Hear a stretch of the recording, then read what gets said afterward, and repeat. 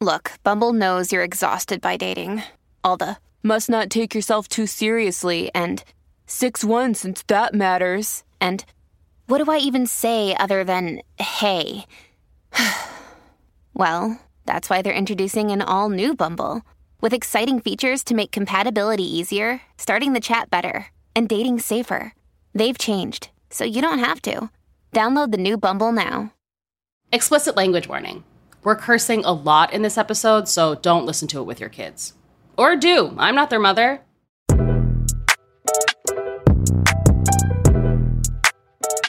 Welcome to The Waves, Slate's podcast about the terror of gender, feminism, and today, one of Canada's worst exports.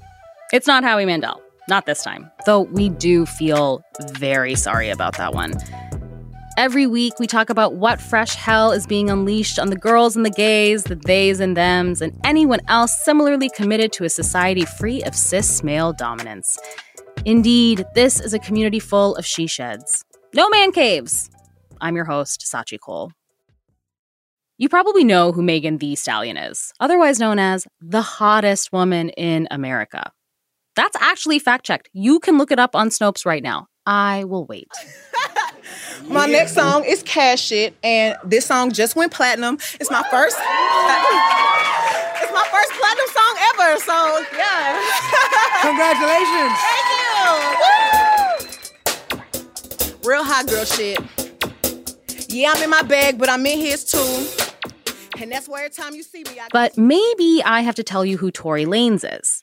Here he is yelling about where he is from, as we all do sometimes. What's poppin'? Canada! Brand new whip, just hopped in. Tory is a rapper from, like he said, Ontario, Canada. But I have serious, significant doubts that you know him from his music. In all probability, you know who Tory is because of what he did to Megan in 2020. Here she is telling part of her story to Gayle King of CBS last year. So I get out the car and it's like everything happens so fast. And all I hear is this man screaming. He said, dance. And he started shooting. And I'm just like, oh my God. Like he shot a couple of times. Mm-hmm. And I was so scared. So is he in the car shooting from the car, Megan? He is standing up over the window shooting. Mm-hmm. And I didn't even want to move.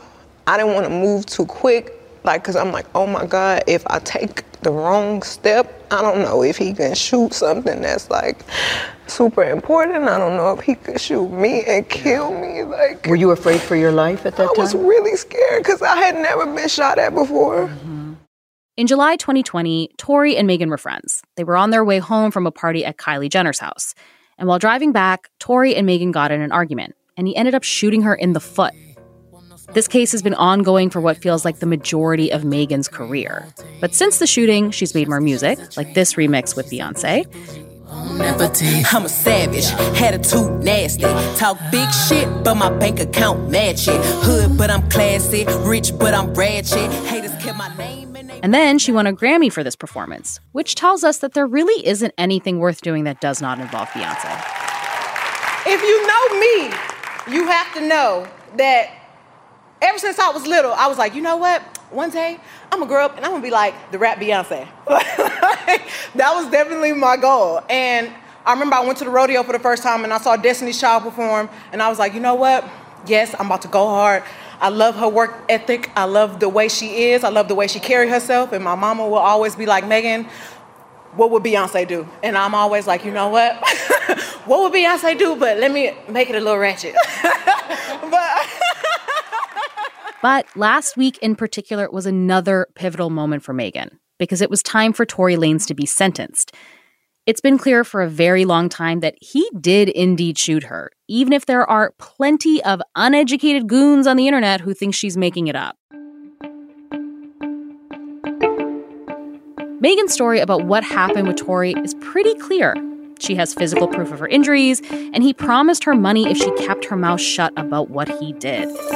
But despite so much undeniable proof, it seemed perfectly possible that Tory would get just a slap on the wrist. And then we would have to tolerate an album cycle from him built entirely on Megan Thee Stallion's very toned shoulders and all of her suffering. But hey, sometimes the world can surprise you. The verdict is in. Tory Lanez found guilty on all 3 counts in his assault trial, where he was accused of firing gunshots at Megan Thee Stallion. Less than a month after court proceedings began, the Canadian rapper now awaits sentencing. He faces more than 22 years in prison and possibly deportation. Tory got a 10-year sentence, and it's possible that he could get deported back to Canada. And since his sentencing, there have been plenty of people online banging the same drum, that Megan lied, or that he doesn't deserve this much time, and that he didn't even do anything wrong. So I called Kathleen Newman-Bermang to talk about it. She's the deputy director for Refinery 29 and a Torontonian to boot.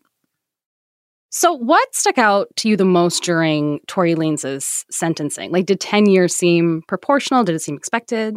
Yeah, I mean, I don't know about expected, but I think it seemed proportional. One of the things I saw online, of the many infuriating, frustrating things I saw online during this trial and during the sentencing, were people saying that 10 years was too much for what he did. And that, to me, is ridiculous. So, okay, I want to list off the 3 felonies that he was convicted of. Assault with a semi-automatic firearm, having a loaded, unregistered firearm in a vehicle, and discharging a firearm with gross negligence. He was convicted of all 3 of those. The highest sentence he could have gotten was 22 years. He got less than half that. So to me, 10 years, that's a long time, yes, but it seems proportional, absolutely. And I actually think he should have got the full 22, because this man shot Megan Thee Stallion, and there is no debate about that. That's another thing that I think stood out to me. Like, we're at sentencing, and people are still talking about whether it happened or not. It happened. He was convicted of it. It was ridiculous. So yeah, 10 years, and he's probably not going to serve that full time either. So yeah, I think it was proportional, and it did feel, as much as you can say this in the American justice system, it did feel a bit like justice. Yeah. And what do you think it means that he got the 10 years? 10 isn't nothing, and I really thought there was a chance that he was going to get nothing. So I'm curious, it's not like a precedent setter, but it does seem to be saying something that he got any time at all. Yeah, and I think that has a little bit to do with his complete lack of remorse, and how much the defense kind of changed their story, went back and forth, and Tory still, to this day refuses to apologize or to admit that it happened. And so I think that, when that comes to sentencing, judges very much are like, okay, you're going away for a while if you can't even admit to this or feel any sort of remorse. But I also think it's telling that you, and I felt the same way, were like, didn't think he was going to get anything, that it was going to be like a slap on the wrist. And I think that speaks to a larger issue of how Black women are treated in America, and how little were believed and how little were respected. And that, I think, is indicative of a larger issue and of the misogynoir that Black women face in the justice system, and especially victims of gendered violence. It's actually interesting that we're even talking about this case, because when Tory first shot Megan, she didn't even want to go to the police at all. This is an example of how Black women consistently protect Black men over themselves, because in trying to protect her abuser, Tory, she lied and said that she had stepped on glass. And that's what the cuts on her feet were. There is body cam footage of her feet bleeding profusely. And, she lies and says that was because she stepped on glass, not because of gunshots. And she does that to protect Tory. She does it to protect everyone else in the car. And because she did that, that fueled this narrative. And, it's something that people keep coming back to. Well, she lied. Why did she lie to the police? Are you kidding me? Why? We know that the police are not people to be trusted. They are not an institution to be trusted by Black folks, especially not in America. And so, of course, she tried to do something to protect them. And so it is so frustrating, I think, to see that because she lied to try to protect herself and to protect Tory, it is now being used against her. And I think that one of the biggest things that, I've been saying over and over as this case has been playing out for 3 years is that Megan didn't want to come forward publicly at first about this. She would have let people think that she stepped on glass, and she would just have known forever that Tory Lanez shot her, but she didn't want the public to know. it seems like, and I'm speculating here, but that Tory Lanez got scared that she was going to tell people. And so he started pushing this narrative that she was a liar. He started bringing up really, sexist comments about her dating history and just spreading all of these lies about Meghan. And so that's when she named him as the person who shot her, was because Tory Lanez made this a public spectacle. And that's the only reason she came forward. And then also, it's important to note that the case was brought against Tory Lanez, not by Meghan, but by the Los Angeles District Attorney's Office. And at no point was Megan Thee Stallion on trial here.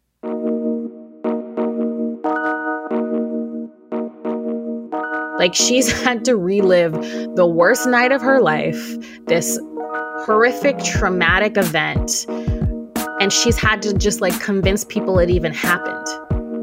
I truly can't imagine. She wrote an op-ed in Elle after the sentencing came down, and she said that, she said, I've had to watch my abuser call me a liar. I didn't even think that I would have to prove to people that this happened to me. And yet that's what she's had to do for 3 years. I've been watching this case along with everyone else, and I have realized that there's something kind of familiar to me about Tory's general disposition. The arrogance, the inability to shut the fuck up to his own detriment, the fact that he and I are around the same height and I'm not tall. And then, while on a recent trip to visit some friends and some family in Canada, it hit me. Tory Lanez is just a Toronto man's. Of course, it's not that complicated. He is part of the subsection of men who come from the general Toronto area, the sometimes cloistered suburbs. These men like to say they're from Toronto, but that's like people from Long Island saying they're from New York City. Very offensive. They also share some, behavioral commonalities. Tory, along with basketball player and former Khloe Kardashian paramour Tristan Thompson, both come from Brampton. The Weeknd and Daniel Caesar hail from Scarborough. If you're American, I know the concept of the Toronto man's might seem foreign, but for a lot of Canadians, namely women of color, we know the Toronto man's well. And guys, he's worthless. And he has been crossing the border. He lives amongst you. So why so down on a Toronto man's? Well, you'll hear about it from a local. We talk more with Kathleen all about Meghan, Tory, and the Six right after this break.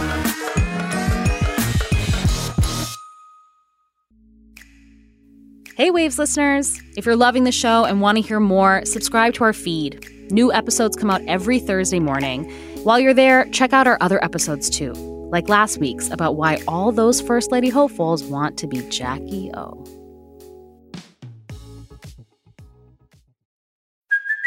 Hey, it's Kaylee Cuoco for Priceline. Ready to go to your happy place for a happy price? Well, why didn't you say so? Just download the Priceline app right now and save up to 60% on hotels. So whether it's Cousin Kevin's Kazoo Concert in Kansas City, go Kevin, or Becky's Bachelorette Bash in Bermuda, you never have to miss a trip ever again. So download the Priceline app today. Your savings are waiting.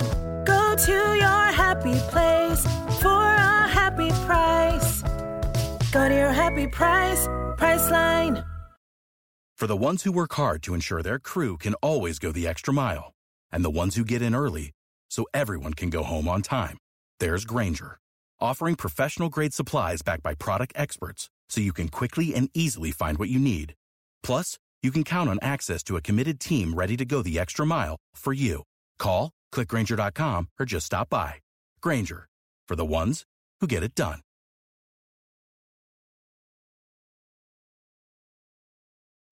Welcome back to The Waves. I'm Sachi Cole, and I'm joined by Kathleen Newman-Bramang, Deputy Director of Refinery 29 and notable Torontonian. We're talking about the recent sentencing of Tory Lanez for shooting Megan Thee Stallion, specifically why his abhorrent behavior feels so emblematic of the Toronto man's. And man's, by the way, is Toronto slang derived from Jamaican patois. It just means like a Toronto guy. Have you ever wondered why Drake is always performing patois despite being from Toronto? We have also been asking this very question. Kathleen, our audience is mostly American. Our producers are American. I'm wondering if you can tell me, as if I am not Canadian, as if I never lived in Toronto, what is a Toronto man's And is Tory Lanez one of them? I knew you were going to ask me this, and I looked up the Urban Dictionary definition of a Toronto man's, and I'm dying at it. So I would like to read it in full, please. Please, thank you.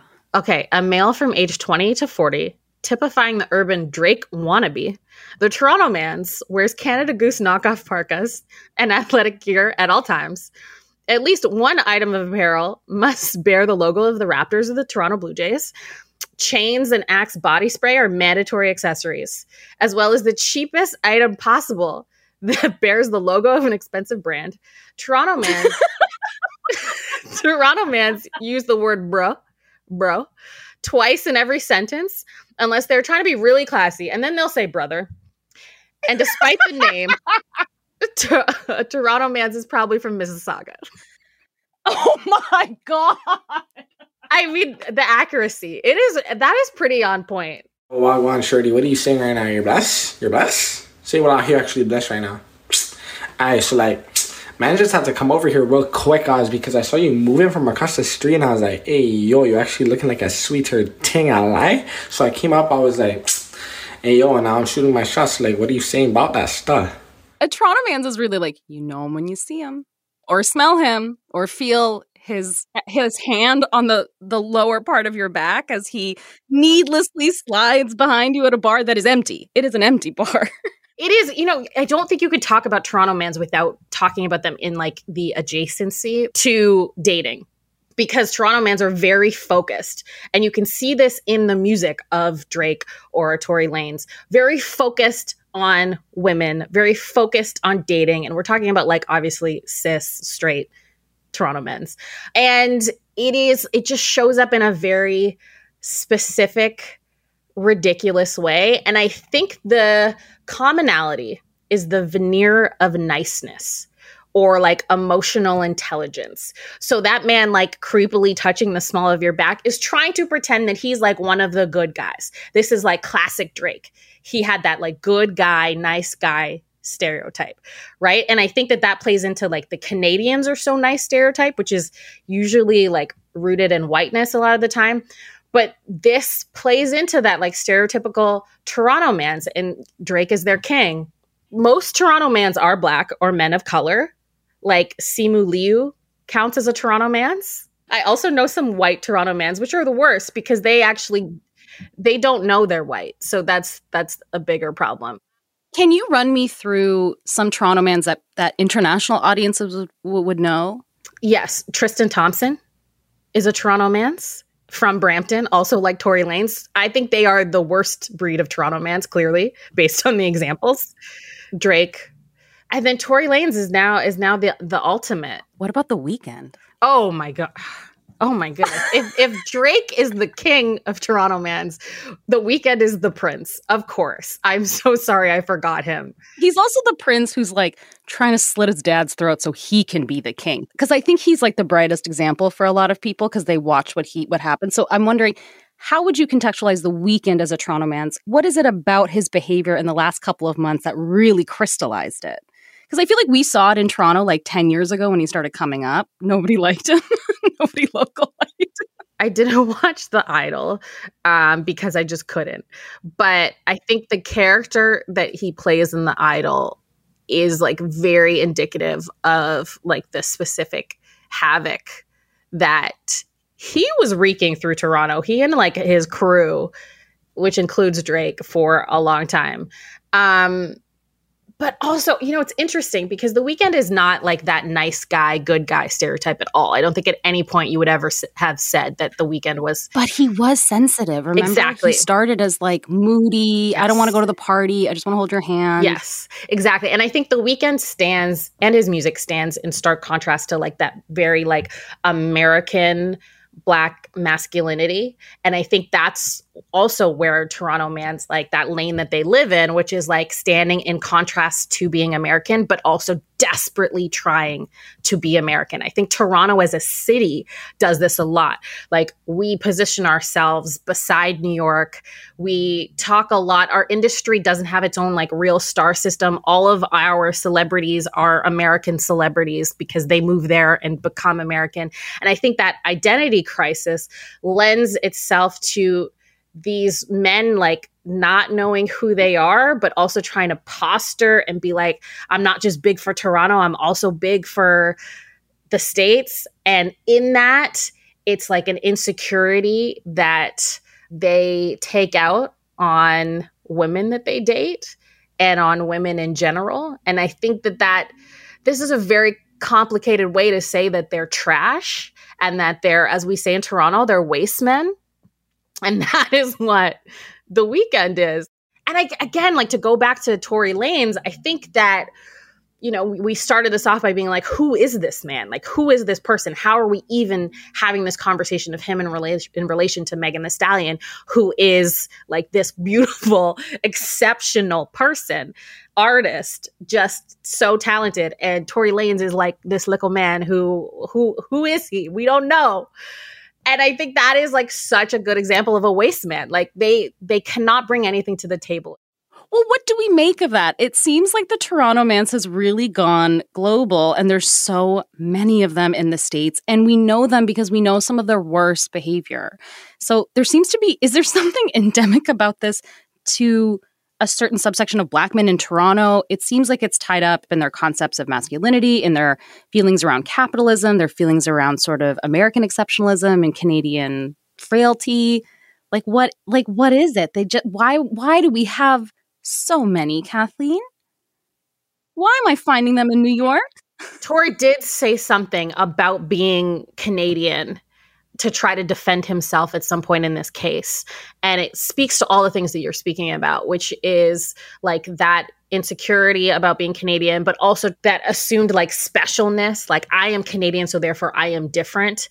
And the way that they extol their masculinity and, you know, kind of participate in the patriarchy is different, but it's almost more insidious and frustrating. And I think Drake is such a good example of this because Drake is a guy that has a song called Nice for What, where that video, you know, he trotted out all of these incredible women and tried to, you know, call himself a feminist and say that, you know, he is the rapper. We know how ingrained misogyny is in hip hop and how horrible that genre has been to women, specifically Black women. And Drake tried to set himself apart. Like, I am not a part of that.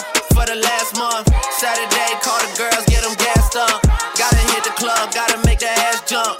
Gotta hit the club like you hit the motherfucking angles. With your phone out, snapping like you favor. And I think his Canadianness definitely added to that, him trying to separate himself. And then this is the same guy on a song with 21 Savage said, this bitch lied about getting shots, but she's still a stallion. So that, of course, I mean, some people have tried to defend him and say that this is not about Meg the Stallion, but of course it is. And even if it wasn't, he knows that that is how it would be interpreted because it was right when the trial was going on. And so he is implying that Megan Thee Stallion lied about being shot, which is just so infuriating that this man that claims to be a feminist would add to the fire and add to the horrible misinformation that was going on about Megan Thee Stallion, add to, you know, just this narrative that Black women shouldn't be believed when they are victims of gendered violence. Like, it is just makes my blood boil. And I think that he has been able to get away with all of this because of this, like, I'm different. I'm not like that other, like that example of Black masculinity that is so American. I'm Canadian, so I'm different. I hope forever that people remember Drake's lyric about Megan Thee Stallion. And now that Tory Lanez has been sentenced and that we know the facts of this, that this never leaves him. Drake doesn't do interviews, but in every interview he does from now on, I hope someone asks him about this. I hope in every comment section he has to be reminded of this. I hope this man never knows peace because this lyric is so heinous. Okay, let's take a quick break. I wanted to tell you to stick around to hear our Slate Plus segment. Every week, Slate producer Shayna Roth recaps And Just Like That, the Sex and the City sequel where everyone dies. This week, Shayna's got me on the show to talk all about episode 10. It's part 1 of a 2-part finale because this show does whatever it wants, apparently. And if you want to support our show or any of the shows you hear on Slate, consider joining Slate Plus. Members get benefits like 0 ads on any Slate podcast, no hitting the paywall on the Slate site, and bonus content of shows like this one. To learn more, go to slate.com/thewavesplus.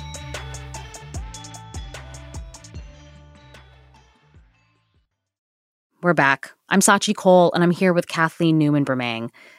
So Megan Thee Stallion is a really good rapper. She's really beautiful. People like her. She's likable. She's popular.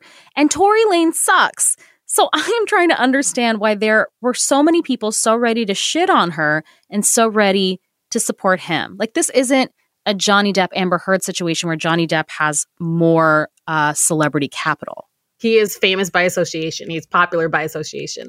And Megan Thee Stallion is like, he doesn't even come marginally close to her success or her talent, to be honest. And I think that's part of why he hates her. I think that's part of why he did this. I'm sure is jealousy. But I think that this is misogyny war fully at play. This like distinct oppression the Black woman face, that is the intersection between sexism and racism, which was a term coined by Professor Moira Bailey. I think that this is just an example of that. Like, the fact that Tory Lanez is nobody, the fact that Tory Lanez is bad at his job, and Megan Thee Stallion is beloved, and she is so good at her job. Like, I didn't even know Tory Lanez had fans like this. These are just people who, oh, you shot a Black woman? Cool, I'm gonna ride for you now. Like, it is wild to me, but is so just proof of this concept of what Black women face, because Megan Thee Stallion is beloved, again, beautiful, famous, rich, and this is what she's facing. So imagine what happens to Black women who do not have her social capital, who do not have her wealth. I mean, I don't have an answer for you as to why this is happening, other than racism, other than the world hates Black women. There is no other answer, I think, because if you look at it logically and legally, all the evidence is there, all the facts are there. This is the truth. It has been proven in a court of law, and people are still quick to not believe Megan Thee Stallion. There's always some discourse whenever Black men enter the judicial system about whether or not it's fair and how it's rigged. This comes up a lot, often when the person accusing them of harm is a Black woman. It's like one of the first things that comes up now. It's a thing to sort of hide behind. Were you finding that was happening a lot? I felt like I was reading those opinions from some Black men who really were like, this is unfair, he's being railroaded. Yeah, for sure. There's that like intra-community strife that happens all the time. And I think it happens more often to protect Black men than it does to protect Black women. We saw it with R. Kelly over and over again, where, you know, the majority of his victims, I think all of his victims, were Black girls and Black women. And there was just, so much of a defense for him, because this is just the system trying to bring a Black man down. The same rhetoric was used with Bill Cosby. And I think, you know, two things can be true. The American justice system oppresses Black men, and the system is rigged against Black men who are wrongfully accused and imprisoned unjustly all the time. Also, Tory Lanez shot Megan Thee Stallion, and he was convicted within this system and will serve time for the crime that he committed, justly.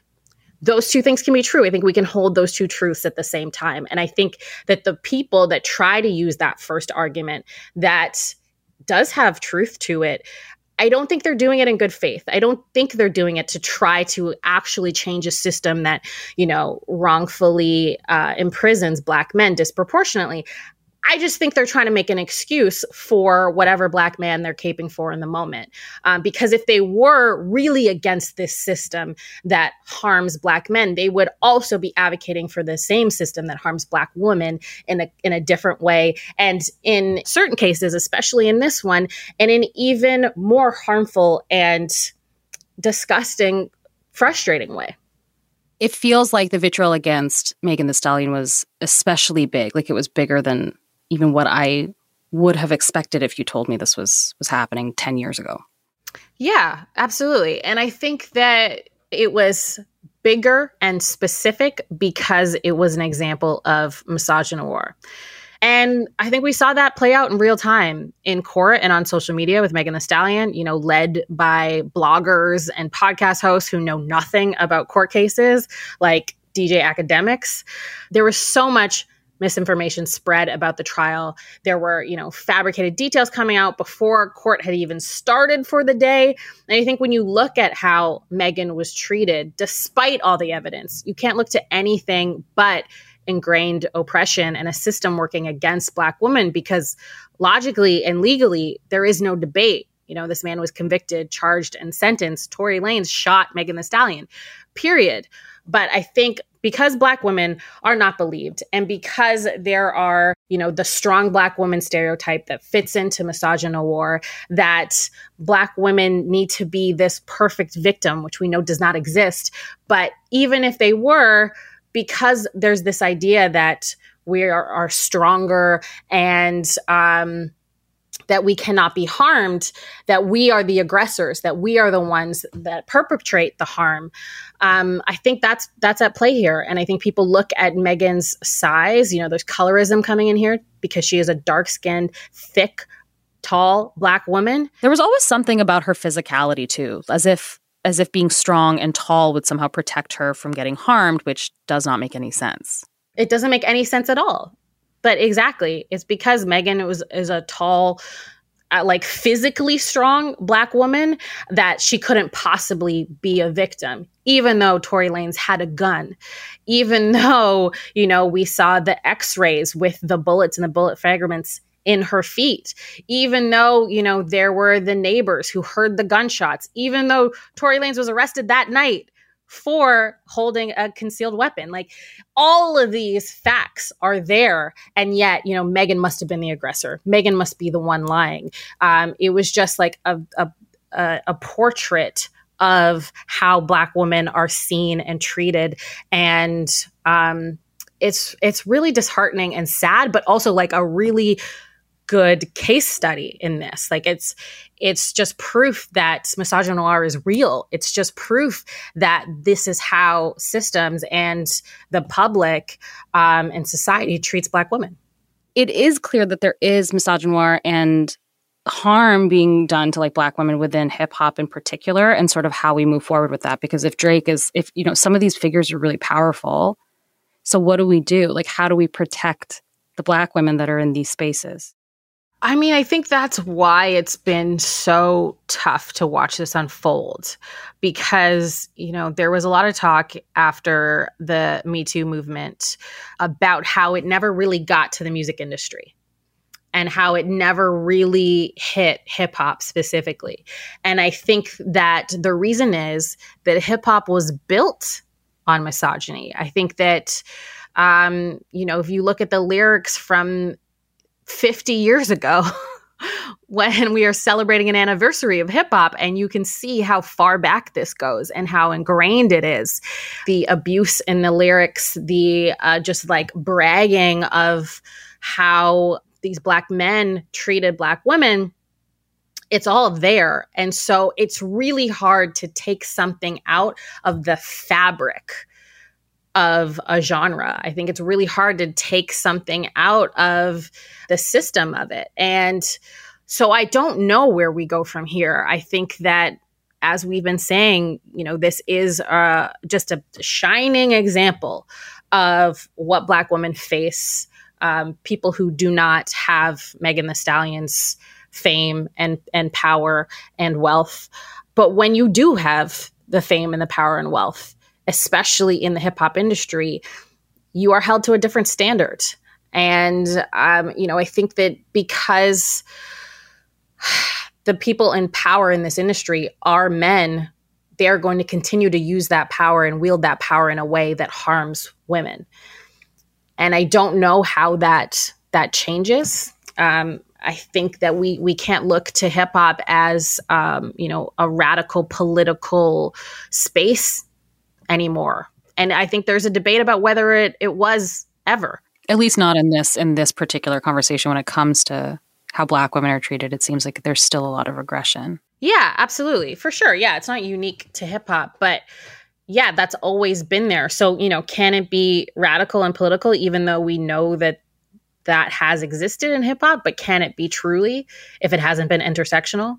If it hasn't protected Black women? I don't know. I mean, Dream Hampton, who is such a pillar in hip hop and has been for years, she was just talking about this, and she said that it can't be. You can't call it a political space that is, a breeding ground for activism if it excludes Black women. And so as much as Black women have held up this genre, and as much as Megan Thee Stallion is, one of the most successful hip hop artists living right now, and is, a star in rap, and is why the genre continues to have relevance, Megan Thee Stallion is right there doing that alongside these men and better than these men.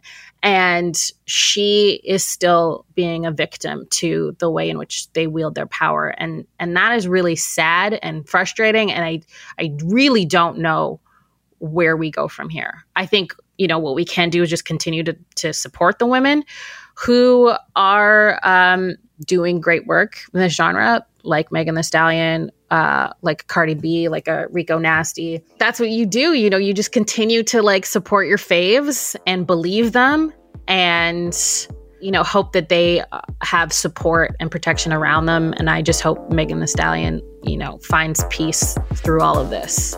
I don't have anything uplifting to say, though, because I don't think there's an easy way to say, yes, women in hip hop, this is your way forward, because it is too ingrained, honestly.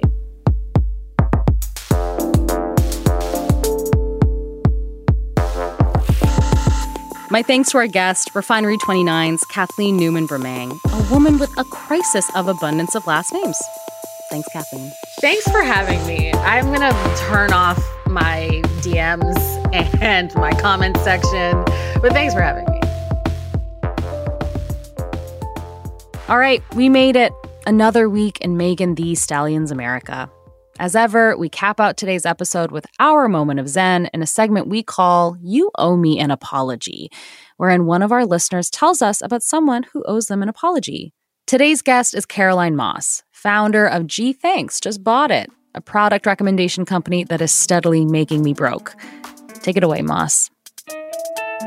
You know who owes me an apology? The man who hit my Hyundai Kona 5 weeks ago and left me to drive a rental car for the foreseeable future because it's very hard to get parts for cars. This man and I were driving on a residential street. He was going one way, I was going the other. All of a sudden, I noticed he's drifting into my lane. I stop my car, I honk. He still drifts. I'm honking. He rams into my car. We get out of the car and I said, what was that? And he goes, oh, I know someone who lives over there. So that's where I was looking. Okay, say sorry. He never did.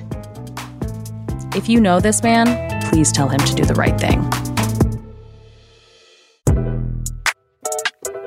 That's our show this week. I'm Sachi Cole. I'm your host, and I wrote and executive produced this episode. The Waves is produced by Shayna Roth. Daisy Rosario is our senior supervising producer. Alicia Montgomery is Slate's vice president of audio. We'd love to hear from you. Email us at thewaves@slate.com or find me on a plethora of social media platforms at SCAACHI. We want to hear your thoughts, your hopes, your dreams, and of course, about who owes you an apology. Please direct any complaints or criticisms to the sky, the trees, the birds, the beauty of nature. The Waves will be back next week.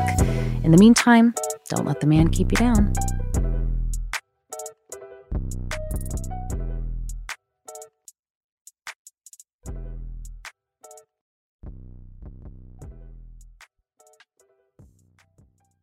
Hey Waves listeners, it's Shayna Roth. Your Slate Plus segment this week is another episode of our weekly And Just Like That recap. Every week from now until the end of August, I'll be taking over your Weekly Plus segment to talk about Season 2 of the Sex and the City sequel series with your favorite Slatesters like Daisy Rosario, Heather Schwedel, Luke Winkie, and more. If you're not currently a Slate Plus member, you can sign up now by going to slate.com/thewavesplus to get bonus content for The Waves, along with all of the other Slate podcasts. You'll also get unlimited access to the Slate site. No hitting that pesky paywall. Go to slate.com/thewavesplus to learn more and sign up now. Slate.com/thewavesplus.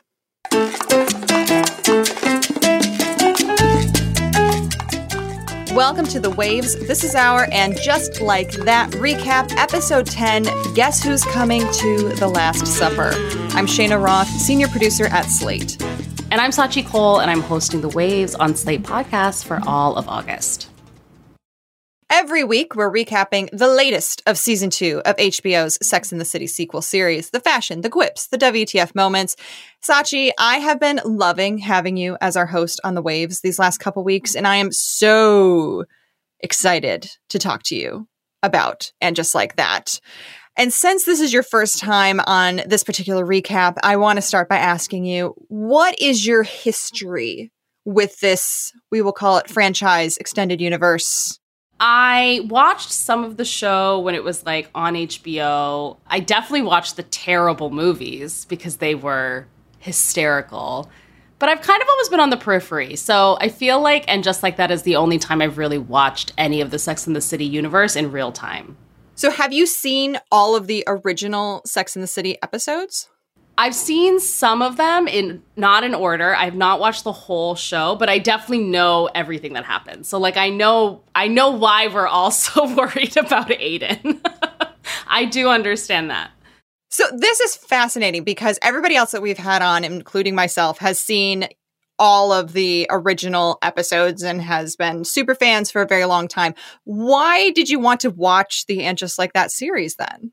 I think it's a really funny show. Like, it doesn't seem to, like, follow a lot of the logic that other TV shows like this follow. I think it's a cultural juggernaut, too. Like, it's kind of fun to be a part of the zeitgeist with a show like this. I'm not watching it the way I would watch, like, a prestige drama, certainly, where I'm, like, trying to figure out what happened or whatever. Like, I'm watching it because it's candy, and it's really fun. And I mean, I think, like, the original Sex and the City, there's a lot of episodes that do not age well, and I just don't really want to, like, rehash that with a 2023 lens. There's no need. But this came out today, so it's more fun to talk about it, I feel like. Though many argue, and I think the show itself would admit, that they are trying to fix a lot of those things that did not age well in the original. Yeah. It's not really working, but I kind of respect and admire it's like watching a dog wear shoes and walk outside, and it's just like kicking at him, and it's not working, but it's trying. It's trying so hard. What have you thought of this season so far? This season's better than the first season of And Just Like That. I guess I don't really understand what it's trying to tell me, or where we're going, or what's happening, or what it means, or what I should think about it. So there's lots of unanswered questions. Well, we're going to try and answer maybe some of those questions in this episode because this is the penultimate episode. We're going to dive into it. And lucky for you, Sachi, I make the newbies do a 60-second recap of the episode. So I've got my timer ready, and I will hold it up for you. I've got 60 seconds here. Are you ready? Yeah, I think so. Okay, go. Okay, Charlotte starts working in an art gallery, and all that timer really stresses me out. And all of the girls that she's working with are very fun, and then they go out for drinks, and she gets wasted and, like, ignores her family, and it's beautiful because who cares about her family? And then Carrie buys a giant apartment the size of the Mall of America in the middle of Manhattan, and I still don't understand where that space physically is in New York City. But then Aiden has a whole thing with his son who steals his car and crashes it, and because he was drinking, and I don't know what's happening, but maybe they're moving to Virginia. I'm not sure. And then Seema says, I love you to the director. I do not know why. I think they made Lisa miscarry, which is, I have several thoughts about that. Oh, God. Che was mean to Miranda in a stand-up thing. And, Naya's ex is pregnant. And she bought them a very expensive pram.